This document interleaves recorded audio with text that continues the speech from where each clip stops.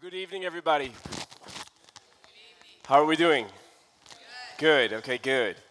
My name is Matt Moberg. If this is your first time through, we're really happy to see you. We expected actually a little bit of a lighter crowd tonight, and to see you fill these pews the way that you did is really a pretty thing. Go on and give yourself a round of applause or something, huh? And Keon and Sheems, have you ever heard somebody do the Advent readings the way that they just did? Give them a round of applause. Okay, we're going through the story of Christmas. We're looking at the life of Mary and how she received and stepped into said story. And we're looking at it through the lens of The Risk of Birth, the Madeleine L'Engle poem, where it asks the question of, in the midst of all of the chaos that is happening, in the midst of everything that is hitting the fan, how do you still produce something good and lovely and true and beautiful in a world that's upside down? And so to carry our story forward, we're going to go to Luke 1:39 through 56. It's a little bit lengthy, but stay with me. It reads like this. At that time, Mary got ready and hurried to a town in the hill country of Judea, where she entered Zechariah's home and greeted Elizabeth. I can't read this. Give me a moment here. Oh, you can't read that either. What is going on right now? Okay, let me try it again. There we go. Let me try it again. Get off there. Baby? Is it one of those nights? We're good. At that time, Mary got ready and hurried to a town in the hill country of Judea, where she entered Zechariah's home and greeted Elizabeth. When Elizabeth heard Mary's greeting, the baby leaped in her womb, and Elizabeth was filled with the Holy Spirit. Every night when I come home, the baby in my wife's womb just starts jumping all around. It's a beautiful thing. This isn't about me, though. In a loud voice, she exclaimed, "Blessed are you among women, and blessed is the child you will bear. But why am I so favored that the mother of my Lord should come to me? As soon as the sound of your greeting reached my ears, the baby in my womb leaped for joy. Blessed is she who has believed that the Lord would fulfill his promises to her." And here's where we're going to focus tonight. And Mary said, "My soul glorifies the Lord, and my spirit rejoices in God my Savior. For he has been mindful of the humble state of his servant. From now on, all generations will call me blessed, for the Mighty One has done great things for me. Holy is his name. His mercy extends to those who fear him from generation to generation. He has performed mighty deeds with his arm. He has scattered those who are proud in their inmost thoughts. He has brought down rulers from their thrones, but he has lifted up the humble. He has filled the hungry with good things, but he has sent the rich away empty. He has helped his servant Israel, remembering to be merciful to Abraham and his descendants forever, just as he promised our ancestors." And Mary then stayed with Elizabeth, who was in her third trimester at that time, for about 3 more months until the baby would come. And as somebody who was living with somebody in their third trimester, I don't know why she did that. But, just kidding. Okay, I take it back. Bad comedy so far, Matt. Try again. Let me go to a different note and tell you about, I had a highlight of my week. You guys want to know about it? Really was. I thought my wife was going to have a baby, so didn't really plan a sermon. What do you guys want to talk about tonight, by the way? Had a highlight in my week. A lot of people get into the pastoral vocation for different reasons. Some it is God has called them. Others, they believe that it's through this space that they can love others well. I did it in hopes that I'd get free Timberwolves tickets at some point in my life. And on Monday night, that aim was fully achieved. I finally, after years of being kind and serving, finally got the call from the powers that be that said, "Matt, you can come to the Target Center tonight and be our guest, and not just sit in the stands for a free ticket, but also I got to lead the team in chapel prior to." Now, recognize, this is a big deal for me. No, I don't have like a glowing athletic history. I peaked in church basketball high school, where like you are running around in cargo shorts on a carpet floor. So no, I don't have that kind of thing. But like, I love the Timberwolves. I love the If I had my druthers about it, my bedroom would be filled with like Karl Anthony Towns posters and Derrick Rose posters. But I married an adult, and so we can't do that in our house. But I was nervous, and so I tried to play it cool the best way that I could, and went into the press conference room where the chapel is being held, and I had like all these different like Herb Brooks speeches in my head, like how am I going to be the wind beneath the Wolves' wings tonight? And I thought I'd get them where they need to go. They're playing the Houston Rockets, and in walked one Timberwolves player and 3 Rockets players, just the 4 of us having a cozy little time. So I couldn't do Herb Brooks at that point, not with 3 Rockets and 1 Wolf. So I went from Brooks to the Bible, and everything was going well. Jumped into Mark 5, and we started, it was going well. Felt like there was a natural rhythm. Things were falling into place accordingly. But then the man of all men walked into the room, the beard amongst the boys, the person who many people have actually compared my physical form to. James Harden steps inside of the room, and you have never seen a sermon like start to slip and slide the way that one did right there. Immediately, I was speaking in tongues, just stumbling and mumbling, and I couldn't make up my mind if I wanted to go get a selfie with him or just stay and finish what I was here to do. It was a very awkward moment. I was very overwhelmed, uncomfortable. But then what made it even more bizarre is that I looked around the room and nobody else was freaking out. It was just me that was acting like an idiot. I tell you that because I thought that I'd only feel that feeling once this week back on Monday, and so I'm surprised that I'm feeling it again right now on this Sunday. Because look at you all, filling these pews, looking all pretty and prim and proper, fully at peace, as if Mary didn't just walk into the room with explosives tied to her song. Mary steps into this story, this scripture that we just read, and she comes into the room with boots strapped on her feet, with the flag of the empire fully on fire, and with the song that sounds like Karl Marx may have written it. And yet we hear that, and we don't feel that. We brush it off. Isn't that nice? The Magnificat. Sweet old Mary, blessed be the fruit, right? I mean, God bless you. But this is a fight song. Mary, whose name in Hebrew, Miriam, actually means rebel, she walks into the room as a rebel with a revolutionary song on her tongue, and we treat it as if she's singing Hillsong and not Nina Simone. As if this is DC Talk and not NWA. This is not the kind of track that you casually just wrap your gifts to. This is high treason, what she is saying right here. And so from the Judean hills, she shouts this song that had Herod been close enough to hear it, she would have been done. But we don't feel it. We don't feel the fight inside of it. We don't sing this song with her with our fists all balled. We read this story with our eyes feeling a little sleepy. And I think I know why that is. Because I think I know where we are. I figured it out the other night. Have you guys heard of Google Earth? Sounds like a dumb question. Literally had not heard of it until about 5 days ago. You guys should be ashamed of yourselves from holding out on me because it has changed my life dramatically.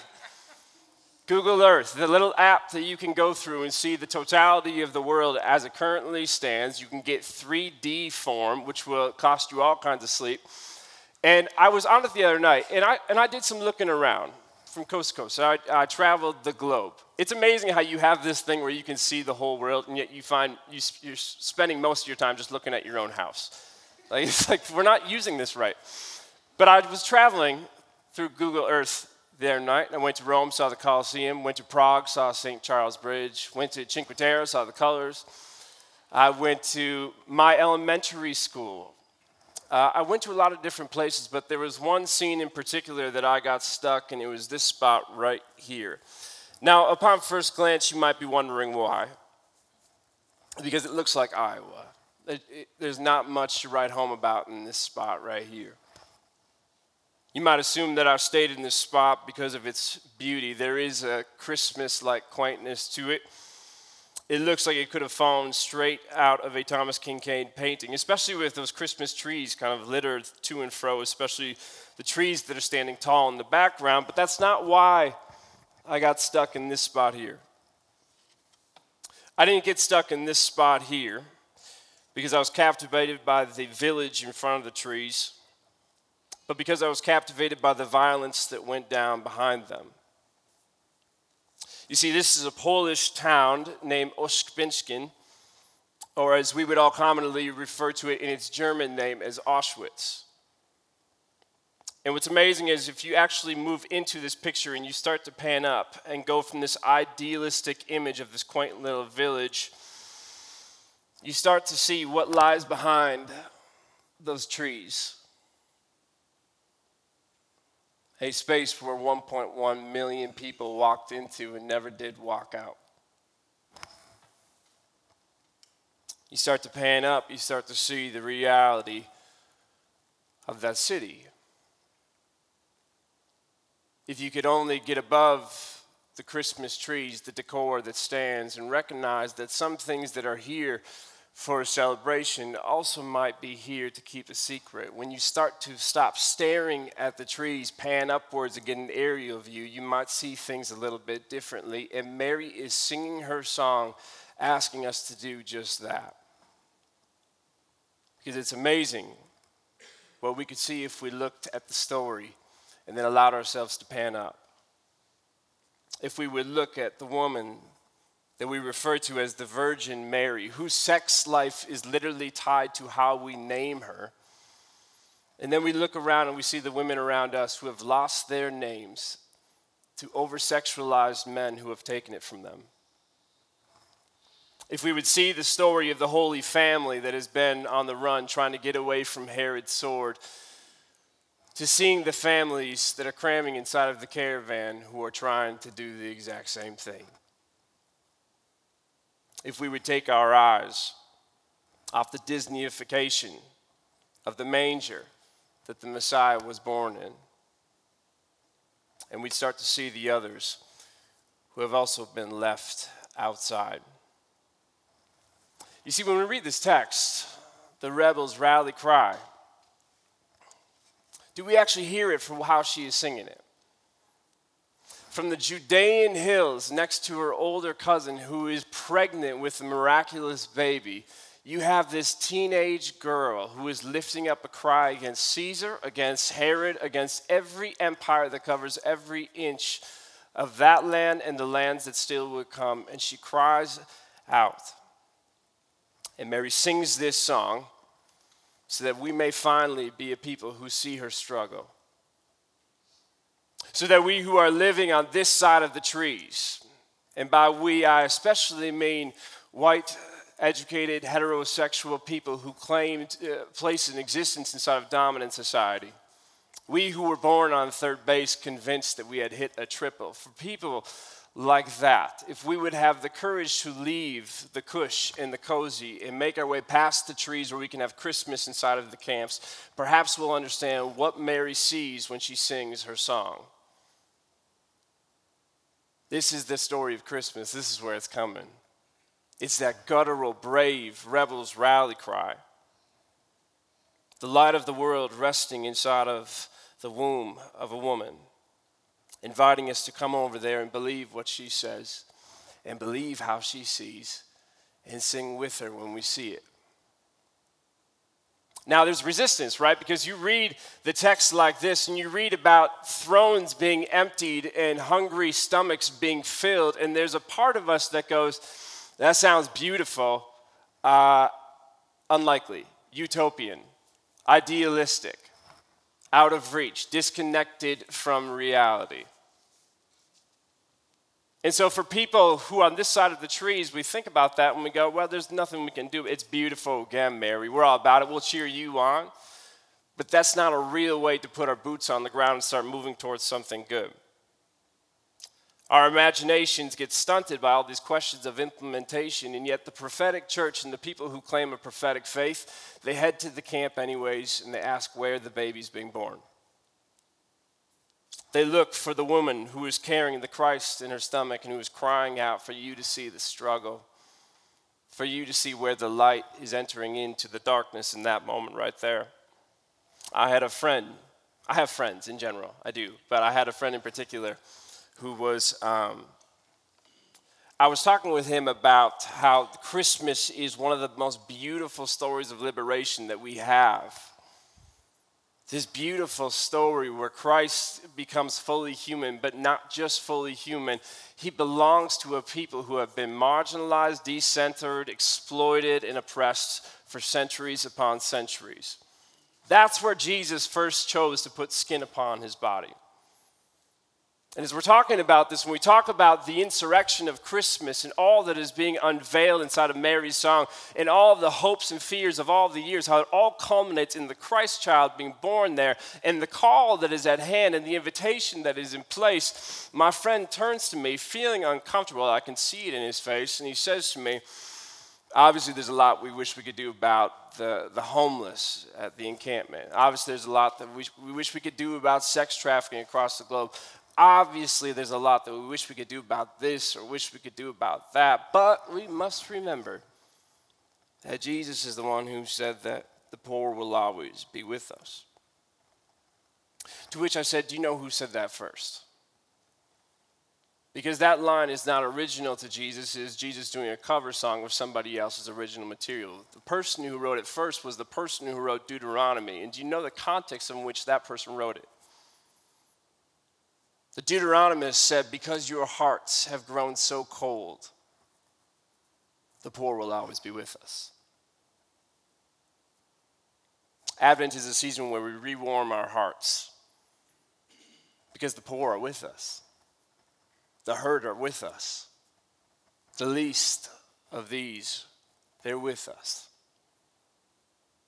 And so will we have the courage to leave the cushion and the cozy and go to the camps and actually be with them? To move past the decor, the lights, the glitz, the glamour, and go into the substance of things. To not tokenize matters of justice, but actually take them on. Because center to being a Christian is living in this place where your calling is to carry Christ in a way that makes you sing about a world that should be and step into the work that's required of making it so. How do we do that, though? Realistically, what does that look like? Well, I think Mary gives us an example here in this space.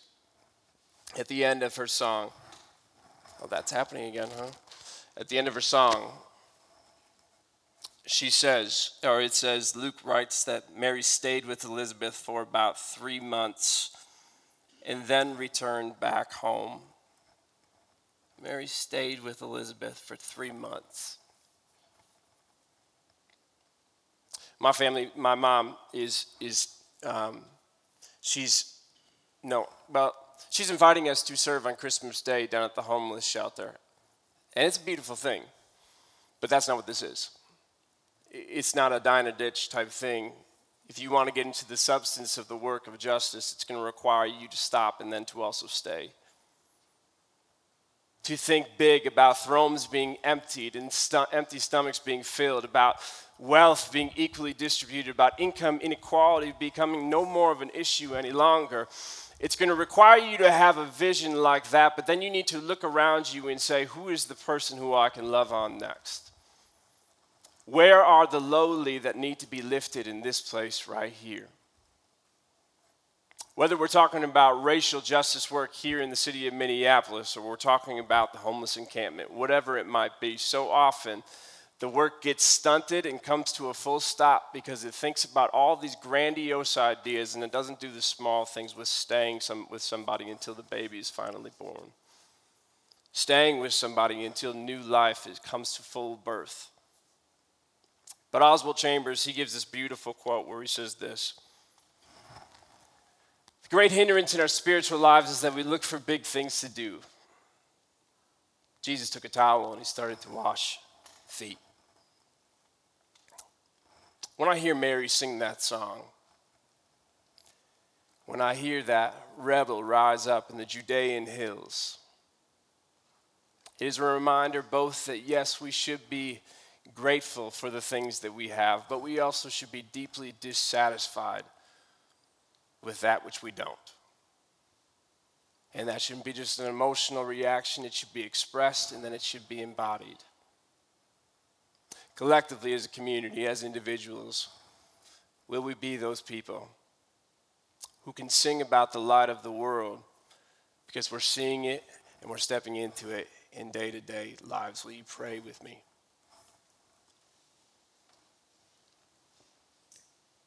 Christ, we think about your mother tonight, God.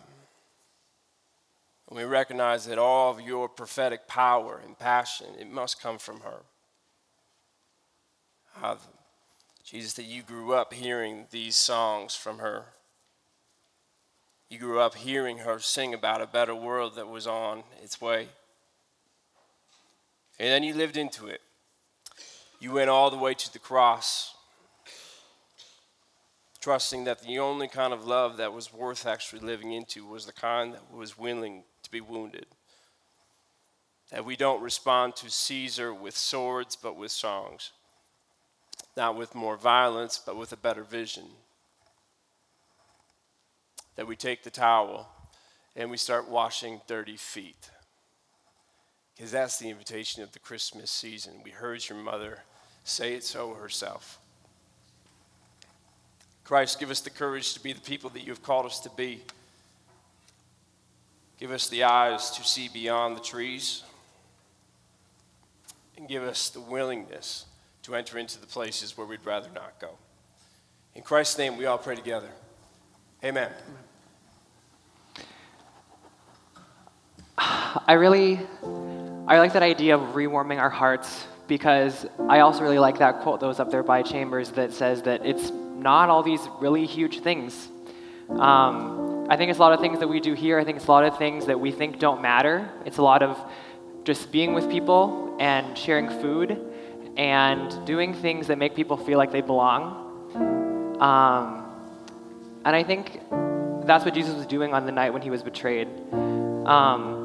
Because I think for a lot of the disciples and his friends that were there, they didn't really think that it was going to be this crazy thing that was happening, because he just had dinner with them.